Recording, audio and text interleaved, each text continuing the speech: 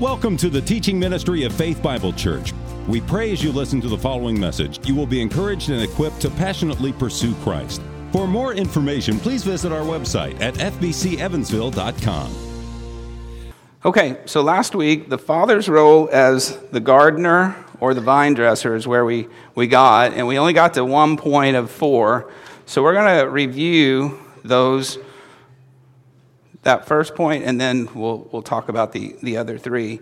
So this is all based upon the passages from John 15, 1 and 2. So it says, I am the true vine, and my Father is the vine dresser.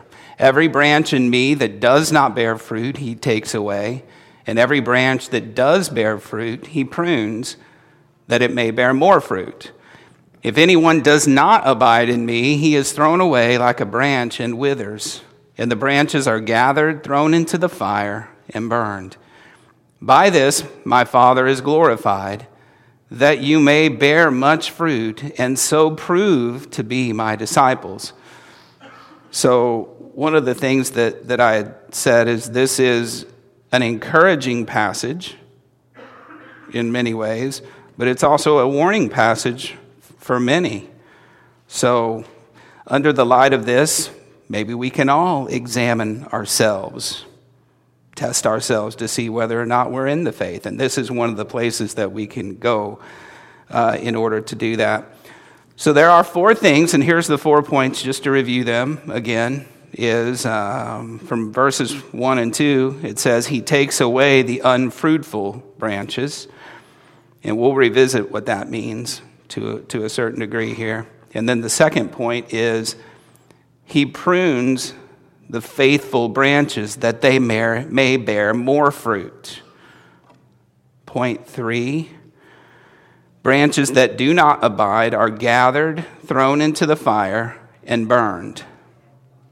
And then the last point is he does all of this, as he does all things, for his glory. For his glory. So we could say it like this. This is a test to see if we are truly in union with Jesus Christ. All right. So point number 1, this is just a quick review, is he takes away the unfruitful branches. This is where we got to last week. So I am the true vine, and my Father is the vine dresser. Every branch in me that does not bear fruit, he takes away. And every branch that does bear fruit, he prunes that it may bear more fruit. So what we see here is there are 2 types of branches, and just a quick review. What are the distinguishing traits between the 2 types of branches? Fruit bearing, right? Fruit bearing. We can't look upon a man's heart, but we can see fruit. All right, so one of the ways in which the Father takes away unfruitful branches is that he allows them to fall into persecution, temptation, and tribulation. And we named three people from the New Testament that fell into this, and this is a way in which God took them away. So who is this verse really geared toward specifically? Judas. And how was Judas taken away? He was tempted through greed. That's the means that God pruned him, or took him away, because Judas wasn't pruned. But he was taken away through, hey, how much can I get for him? So 30 pieces of silver. And we learned that Judas was a thief. Who were the other 2 that we looked at? Ananias and Sapphira. And they were tempted through trial, through their hypocrisy. Their hypocrisy was exposed. Who was the third one? Demas. Demas was the third one. We don't know a lot about Demas, but we know he once was a servant working alongside of Luke and others. And we know that he was a faithful minister alongside of Paul, but then what happened? He was tempted by the world, and he fell away. All right, so we also see that in people from the Old Testament as well. Jesus Christ the same yesterday, today, and forever. So we see this from Achan and Uzzah, and we all felt kind of sorry for Uzzah last week, didn't we? Saul, what about Saul? He was a branch that was removed in a way. All right, the second way we said it, that God, the divine vine dresser, removes branches, was through church discipline.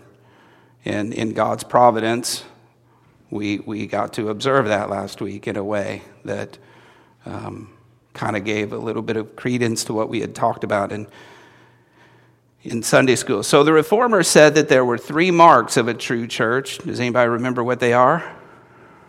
The first thing, marks of a true church? Preaching of the word. And the second one? Pardon me? I think that would be a fruit, yeah. Sacraments, ordinances, whatever we want to call them. Right, which are what? What are the 2 ordinances? Baptism and the Lord's Supper. Very good. And then the third one is this, church discipline. Church discipline, absolutely. Now, I know that when we talked about this last week, some questions arose, and I kind of want to circle back and just give some observation, maybe from God's Word, of what we had talked about last week, and please feel free to answer questions, or ask. I think I asked you guys to answer questions last week, didn't I? I have a question. All right, Marilyn. Where do the Jewish people fit on the vine and the branches? Boy, where do the Jewish people fit on the vine and the branches? That would be like a whole series of classes. You answer it in 2 words. I'm looking for help here. Would you prefer not to answer that? Because see, we went back to the Old Testament and we talked about those that were undergoing church discipline. Mm-hmm. When Jesus describes this, where exactly are, because I can remember way back in Sunday school, a teacher saying, the Jewish people are already part of this. We have been grafted on to the Jewish people. See, I remember that from way back. There are different strains of thought here. Her question was, just a second. Her question was, where are the Jewish people? So all believing Jews are in Christ. I didn't talk Is that fair? about the Old Testament. In the Old Testament? Yeah, I don't want to go there right now. Okay, right. Okay. Jason. I was looking at that not too long ago, and they can be taken away from the vine, I believe. But are they the branches too? I think that's the difference. They can be taken away because of unbelief, where we're not in the vine in the first place because we're not Jews, but we are grafted in through belief, through faith. But it also Scripture calls the Jews the natural branches. Mm-hmm. For Gentile, the natural branches. Yeah, I think this is a whole different reference, though, because they're talking about basically an olive tree in Romans 11. But the Jewish Natural. people are undergoing discipline and all those things you mentioned, are they not? Yes, they are. Yeah. Very good, Marilyn. Thank you for bringing that up.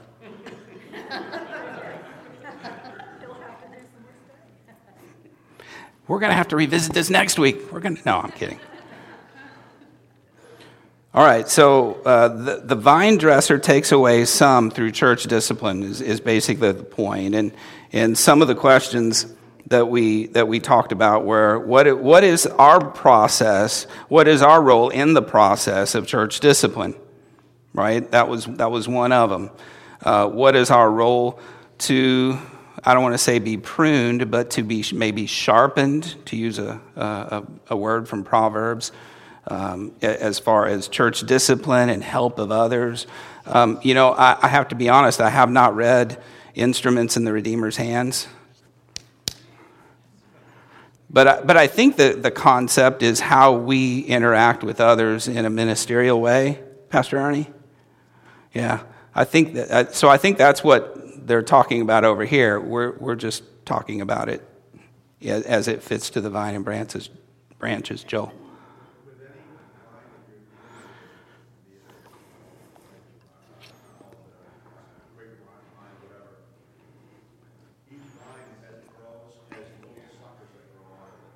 Yeah. And some of them are self-pruning. They just grow a little bit and then they don't. They're just there out of the wall. Otherwise, maybe you take carbon monoxide out of the air and whatever. And then there are other branches that grow off of it that the very tip of it will bear fruit, but the pieces that are attached to it don't necessarily bear fruit. I think the Lord trims off those things or prunes those things that will easily sidetrack us or whatever. Yeah. And then helps the goodness of that vine go to that fruit. Agreed, yeah. For right now, what we want to talk about are branches that are not bearing fruit, but that's definitely part of point two. Yes, Joe? The other question I have is, growing up, we had a family that we were very close to, and they had a number of sons. The first son, the eldest son, I saw him growing in the Lord. He was walking in the Lord when he was younger. When he got into high school age, he started trickling off, so to speak.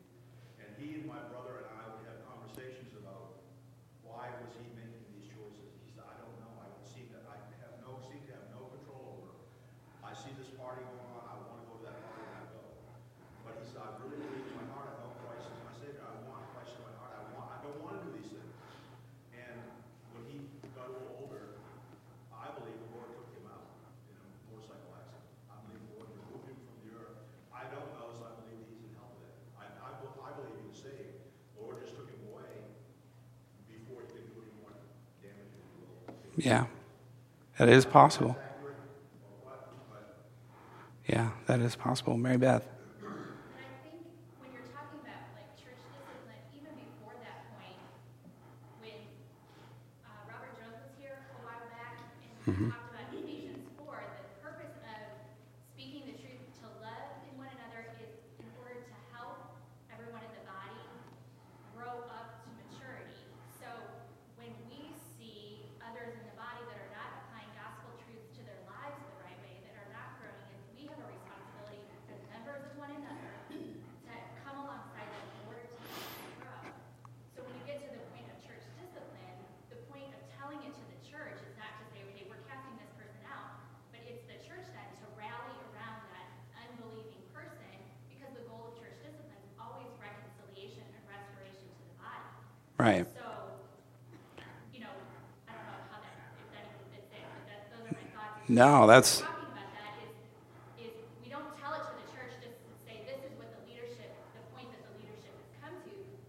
It's the body that has a responsibility to come alongside that person in order that that person would turn and repent and be restored to the body and start growing.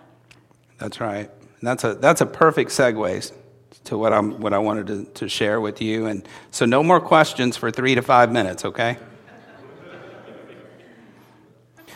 All right. So no, all kidding aside, that's exactly where I wanted to go, is that there are responsibilities that we as members have to one another before we ever get to excommunication or whatever one wants to call it. I mean, there's a lot that goes on. Again, I believe that's the purpose of Caleb's class right now, and the purpose of writing that book is that we have a responsibility. So these are my observations with that. So I wrote some things down, and I can't read my writing. Oh yeah, I see it now. The first point that I want to make in our responsibility, so our responsibility toward our brothers and sisters and God is that we need to be oozing with humility. That's the first thing. None of us needs to be or ought to be self-righteous and judgmental. Now, raise your hand if you're not that way. I'm kidding, don't do that. But I am. I am self-righteous and judgmental. And I need to repent of that each and every time that I find myself being that way. None of us is truly as humble as we ought to be. None of us is as humble as Jesus Christ. But we all need to be striving to be humble each and every day, walking humbly.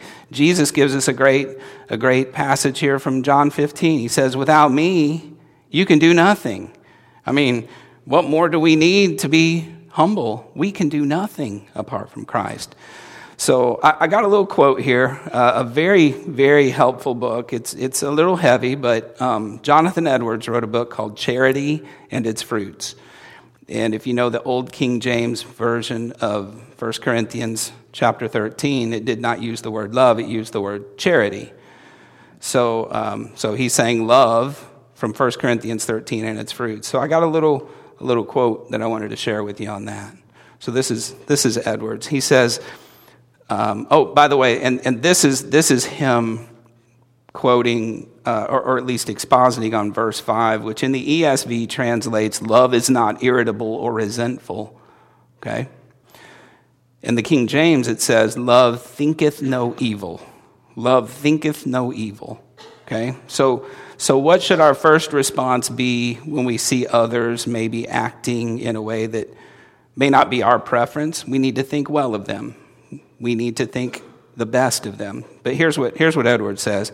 The doctrine set forth in these words is clearly this, that the spirit of charity or Christian love is the opposite of a censorious spirit.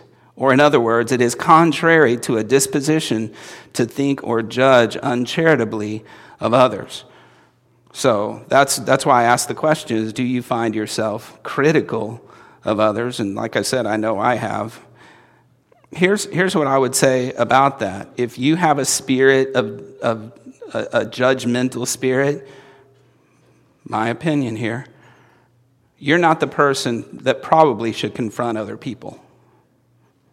You're probably not the person to confront other people, because if I sense a judgmental spirit in you and you come to me and start barking at me for all I'm not, that isn't biblical. That's not the biblical process. So the first thing is humility. Galatians 6:1 tells us that. It says, brothers, if anyone is caught in any transgression, you who are spiritual should restore him in a spirit of gentleness. And what is required for gentleness? We must be meek and humble in order to do that. Keep watch on yourself, lest you too be tempted. And then I think maybe the best passage on this whole process is Matthew 7:3-5. He says, why do you see the speck that is in your brother's eye, but do not notice the log that is in your own eye? So, brothers and sisters, why is that? Answer. What's the answer to that first question? Why do you see the speck in your brother's eye, but not see the log in your own eye? No self-examination. Pride. Absolutely. Pride. I'm walking around with, this big thing. But I'm seeing all these little things about you. Or how can you say to your brother, let me take the speck out of your eye when there's a log in your own eye? See, it doesn't work. It doesn't work. You hypocrite. First, take the log out of your own eye. This is a process of humbling ourselves. Take the log out of your own eye. Examine yourself in light of God's word. And then, isn't this interesting? And then you'll be able to see clearly to take the speck out of your brother's eye. That's the heart work, the preparation for us to talk to one another. Okay? So it's not a self-righteousness thing. Sounds almost like self-pruning. Self-pruning? I don't know if that's a biblical term. A self-pruning vine. Well, we're instruments in his hands, right? This verse, it sounds pretty painful when you pull a log out of your eye. Pretty painful. It is. Darren says it's pretty painful to pull a log out of your eye. It is. It's a hard process. I think of the word mortification of sin. That's a bloody process, isn't it? All right. So the second thing is, for the sake of other people, we ought not let fear keep us from confronting others. So the first thing is we need to have a humble, meek, and gentle spirit and attitude. But the second thing is, don't let fear stop you. Proverbs 29:25. For the fear of man lays a snare, but whoever trusts in the Lord is safe. You know, we should know that others also are used by the divine vine dresser to help us. That is one of the ways in which we are used within the body. Faithful are the wounds of a friend. Pruning, wounds, see how it all goes together? Pruning, wounds. Faithful are the wounds of a friend. And I know we had a sermon on Proverbs 9 not too terribly long ago, but I remember this. This is the attitude of the receiver of I guess we would say the words that might wound. But do not reprove a scoffer, or he will hate you. Reprove a wise man, and he will love you. So how many in here really, honestly, I don't care if you show hands or not, I'm just trying to say this, but how many of you in here, and I know I can say this, if I'm walking perpetually with attitudes that are not becoming of my Savior, I want to know about it. I do. I want to know about it. I want you to tell me. And my children, my wife, I want you to talk to all of us about that. So I don't, if somebody pulls me aside after church, I'm okay with that. But you don't have to. But I'm saying this is a part of being in the body of Christ, isn't it? That we need to submit ourselves to one another for this pruning that's taken place. And so then we get to the process of Matthew 18. So the first thing is, if your brother sins, you go and tell him his fault between you and him alone in confidence. You're not airing dirty laundry about other people or frustrations you have with other people. If he listens to you, you've gained your brother. Or in other words, if he repents, or she. But if he does not listen, take one or two others along with you. So then you see the next part of the process is we need to establish charges to this person, okay? Because they're not listening. We're not counting them as an unbeliever yet, but we're taking that next step in the process. And then if he refuses to listen to them, tell it to the church. If he refuses to listen even to the church, let him be as a Gentile and a tax collector to you. Let him be as an unbeliever. Okay? So how do we treat unbelievers? We talked about this last week. Brothers and sisters, how do we treat unbelievers? Love them. We love them. We love them. Absolutely. So we see a purpose for this type of removing, although the results aren't always favorable. Church discipline is a gracious act meant for the purpose of restoration. So if any of us ever falls into sin to a point where we've been disciplined by the church, know that the church loves you and wants you to come back. That's the whole point. Like Mary Beth was saying, it's all for restorative purposes. So anyway, so church discipline is one of the ways that the Father takes away unfruitful branches. Okay, so now, breathe this out. Okay, maybe not yet. Mr. Melvin. I just had a question to clarify to me. Is the purpose of church, I don't need to answer it, is the purpose of church discipline, when we say the purpose, that means the main purpose, is restoration. I don't know if it is. I think the purpose of church discipline is to protect the gospel of the church. And because when you prune things also, if there's an unhealthy vine, I'm not calling somebody disease, but there's a disease to protect the whole tree from dying. And to me, the reason for church discipline, first off, is to honor God and to protect the church, his church. And then the 1A of that is to love that person and restore them. But it seems like all the focus has been on restoration. And I think that's the true number one purpose. Yeah. Thank you for pointing that out. I 100% agree with you that first and foremost, that's the purpose. First and foremost. Maybe a better way of saying it would say for the purpose for that person being disciplined is for the restoration of their soul. So forgive me for not making that clear. But yeah, 100% in agreement. 100%. All right. Anyone else? Anyone else waited 3 to 5 minutes? Rick.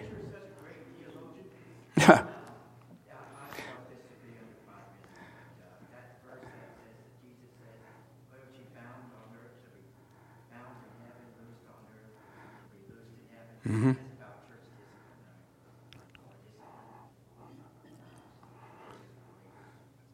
That's a difficult verse for me personally, to be honest. There may be a really easy answer. So, yeah. Yeah, since I'm such a great theologian, Rick, All right, so point number 2. He prunes fruitful branches that they may bear more fruit. So pruning has the idea of what? Growth. Well, snipping, Cutting, right? Purging things that hinder growth. Why? And I think is Joel still here? No, because you offended him, so he left. He have, Good one, Lisa. I'm sorry, Joel, wherever you are. He's been pruned this morning, evidently. I don't know if I'm going to get that steak now. Why do you purge a grapevine? Why would you purge a grapevine? To make it better, to make it grow. Jack?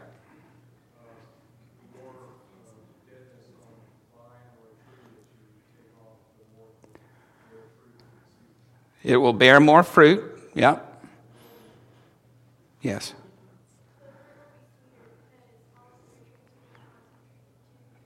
Ooh, that was a good one. I didn't even think of that. All the nutrients, they're not being sucked out by this dead stuff. Very good. What else? I'm thinking of one more thing. You got a branch here from the vine that has about 12 grapes on it, or you got one here with 50. Which is prettier?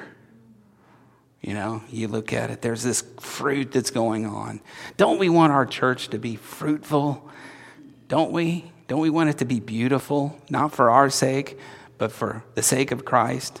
So for the sake of beautification and growth, that's why we're pruned. Now, I'm not going to tell this story. Okay. How does our Father prune us? Does anybody have a guess? How are we pruned? Sometimes it hurts. Well, Sometimes it hurts, yes. What do you want? Example? Joe? Failure? Okay, yep, absolutely. Say it again. Fellow believers can prune. Yeah, we already talked about that, right? Absolutely. You were saying? God is very great at pruning. It's like he puts a stop sign up, Yeah, and we're done. right. The word prunes us. That's right. Has the double-edged sword. Manny? I think it's just a process that happens throughout your whole day, all day, every day. Pruned all day, every day. I work with 50 non-believers every day, and they're all really a lot of Yeah. But you have not an example, but an opportunity to react in a way that honors Christ, or to react in a way that honors your sinful nature. Right. And that's an all-day thing. Yeah. I agree. I think every day we ought to, at the end of the day, look to see how God has changed us. Yeah. So both believers and unbelievers can be a part of the process of pruning us, right? I came up with 3. Testing, affliction, and discipline. Testing, affliction, and discipline. So what do I mean by testing? All right, so I'm going to James 1:12 for this. James 1:12 tells us, "Blessed is the man who remains steadfast under trial. For when he has stood the test, he will receive a crown of life which God has promised to those who love him." Okay, example. Has anybody here ever put together a gas grill? Raise your hand.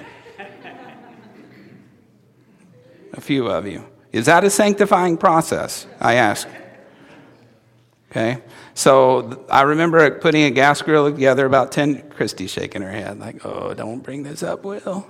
So about 10 years ago, I put together a gas grill in our living room, and I'm going to say 72 hours later, it was finally together.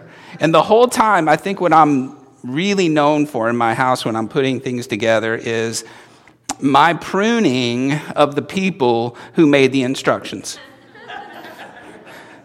Who in the world put these things together that doesn't make any sense? Okay, so then I'm notorious too for putting stuff on backwards. And then you go, why isn't this going together? And then I'm yelling at the people who, well, anyway. But in the end, what do we really want to know about that gas grill? In the end, does it work? When I push that igniter, do I get flame so that I can grill my ribeye steaks? Absolutely. That's what we want. And that's what the purpose of testing for us is does our faith through this trial work? Does it work? And that's a whole concept of James's writings, I think. Although James can be a little bit disconnected in his epistle, this is one of the great things. So in the end, if we've survived, lasted, persevered through the trial, what do we get? What does it say we get? For when he stood the test, he will receive a crown of life. This is the crown that he's referencing. This is a laurel wreath. Who gets a laurel wreath? Winners, heroes. Winners, yeah. Winners of an athletic event get this. They've endured, they persevered to the end. So this is God's reward to us for finishing the race, for persevering all the way to the end, abiding in Christ and not falling away. So we've talked a little bit. I've had a couple of answers about what kind of tests. Manny brought up work. Yeah, people at work can test us. How about our own families? Yes, Bad relationships, difficult marriages, wayward children, financial difficulties. Are these tests that we have? What else? Rick? Traffic? I feel you there. What's that?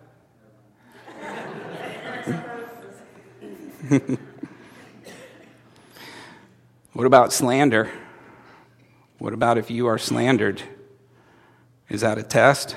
Is that something that'll test your faith? How about physical ailments? What about loneliness? Is that a test? What else? What else tests our faith? Anything? That was my list. Blessings test our faith.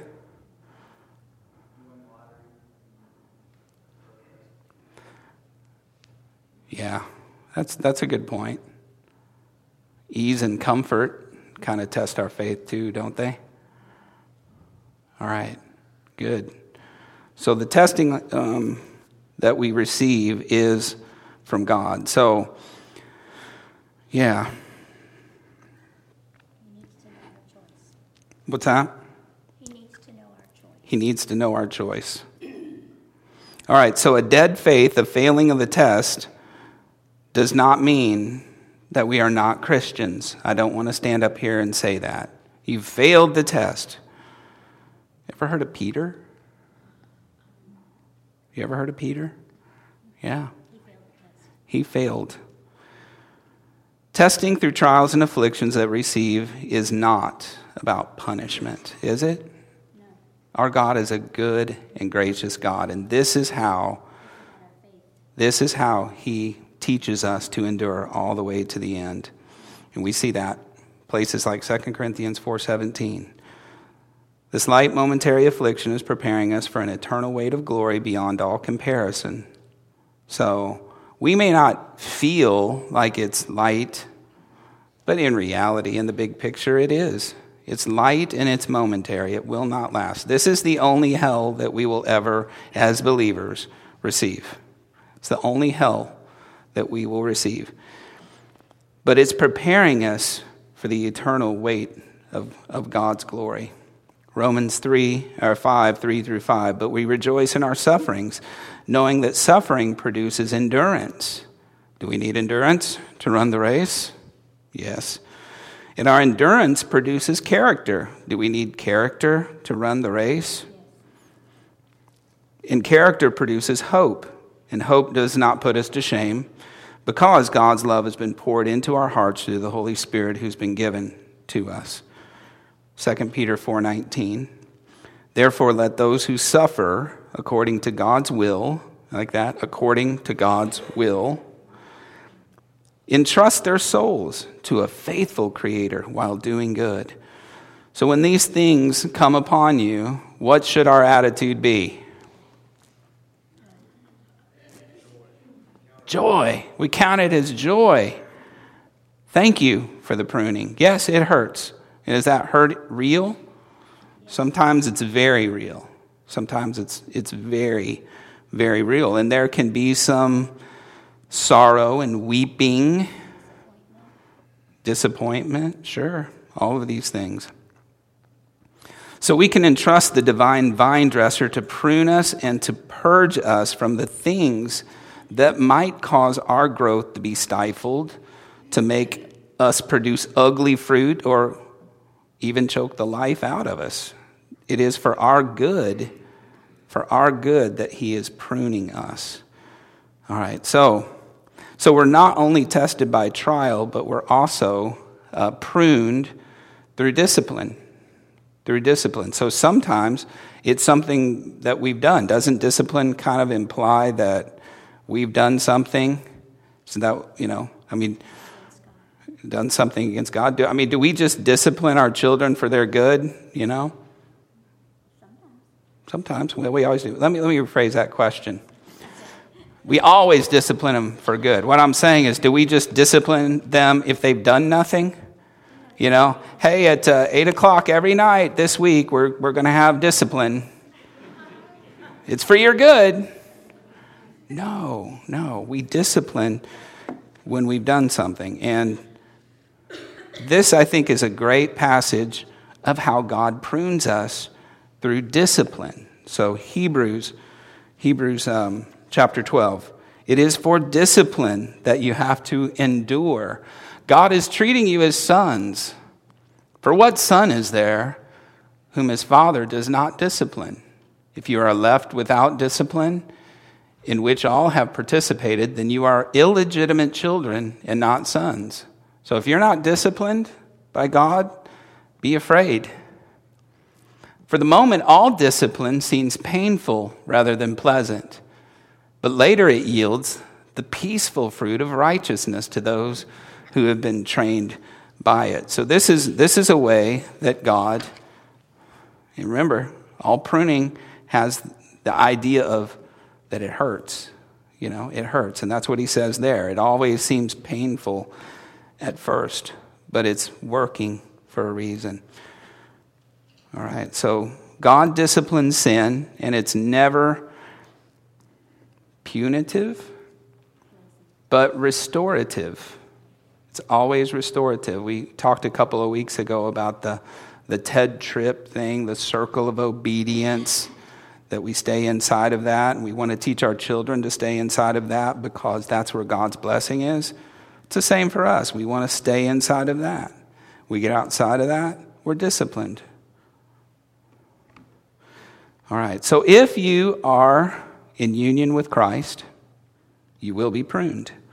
If a person is not pruned, he's not a son. That's what it's saying. He's not a son. All right, so how many of you are glad that we have a divine vine dresser who prunes us? Not everybody, but that's okay. I'm kidding. I'm putting you on the spot here. Will, can I make a comment? Do I have a... Possibly. You can make a comment, yes. But, I know I'm older than a whole lot of you, but... Marilyn said that she's older than a whole lot of us. Does anybody agree? No, I'm kidding.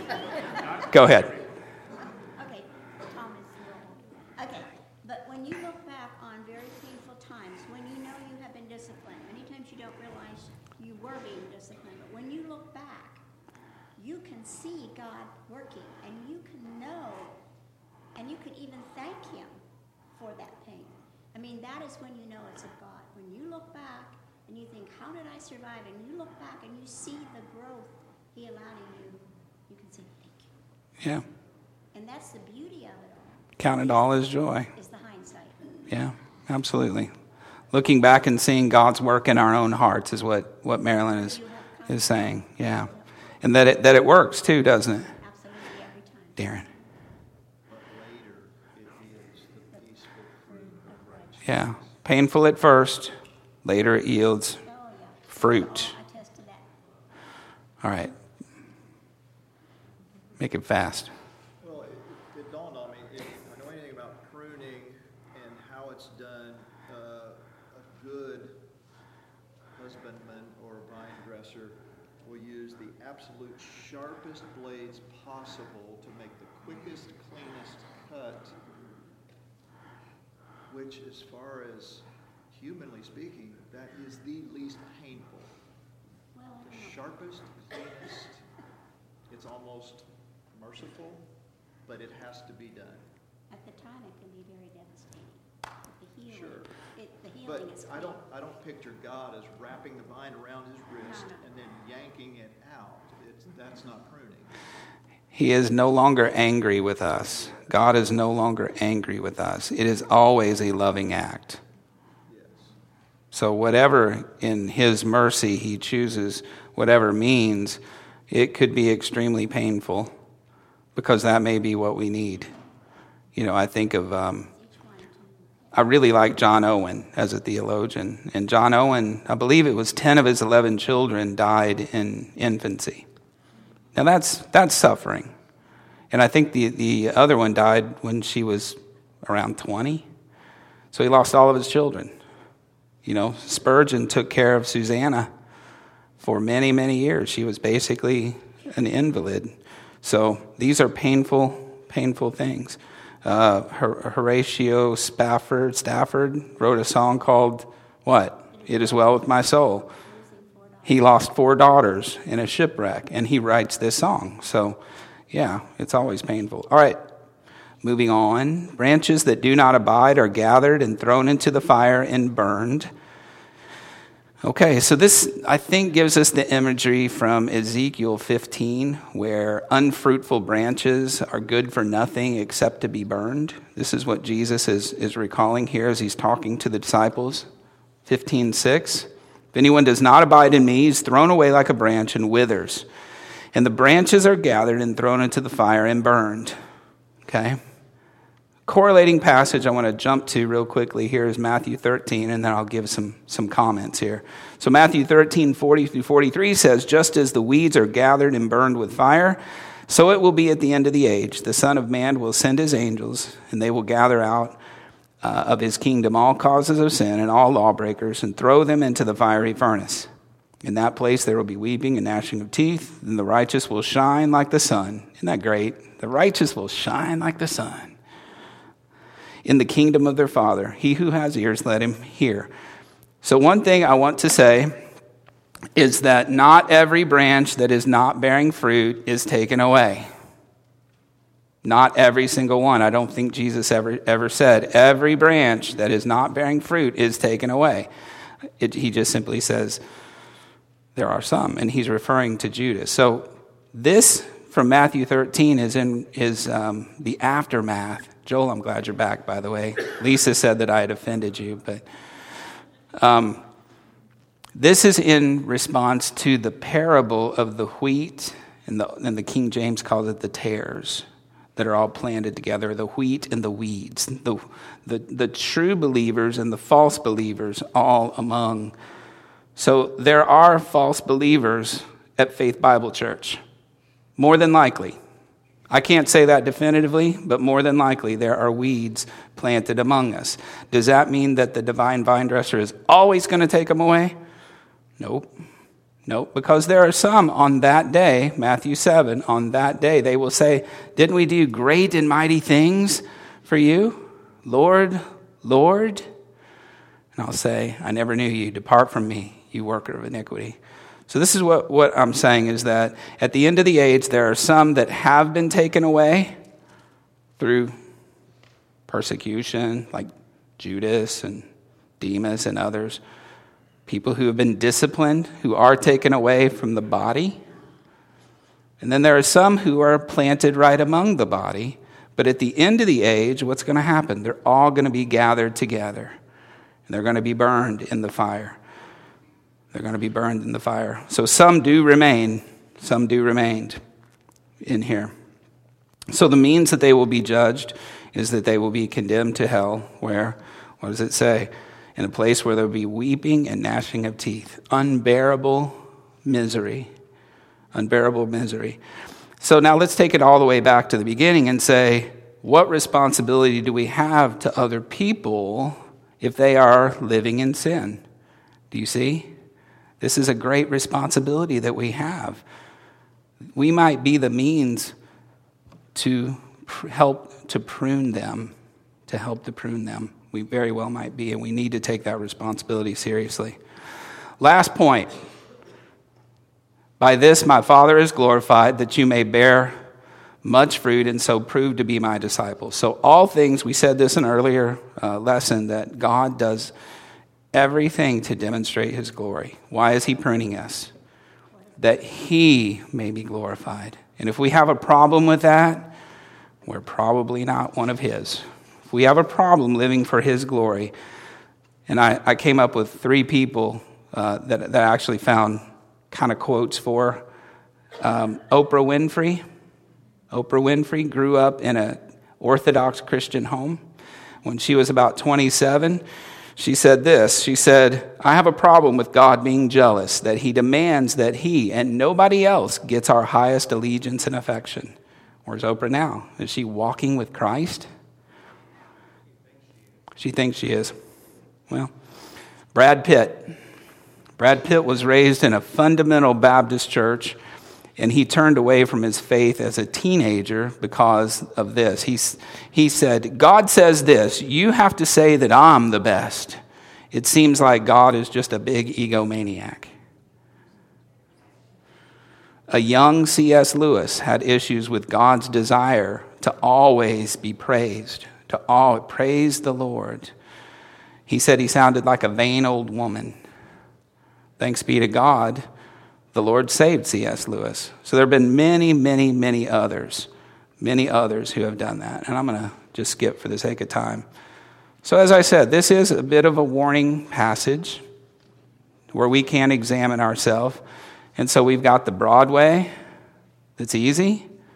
We've got the narrow way that's hard. What is so great about the narrow way? It is hard, but what's so great about it? It leads to life. But what else? We get God. Are we doing it alone? We can do nothing without him. So this brings great glory to Christ. This brings great glory to God. And it brings much help to us. All right, I think that's... We'll end there. Quick question, comment? Thank you for listening, and thank you for all your comments today. Let's pray.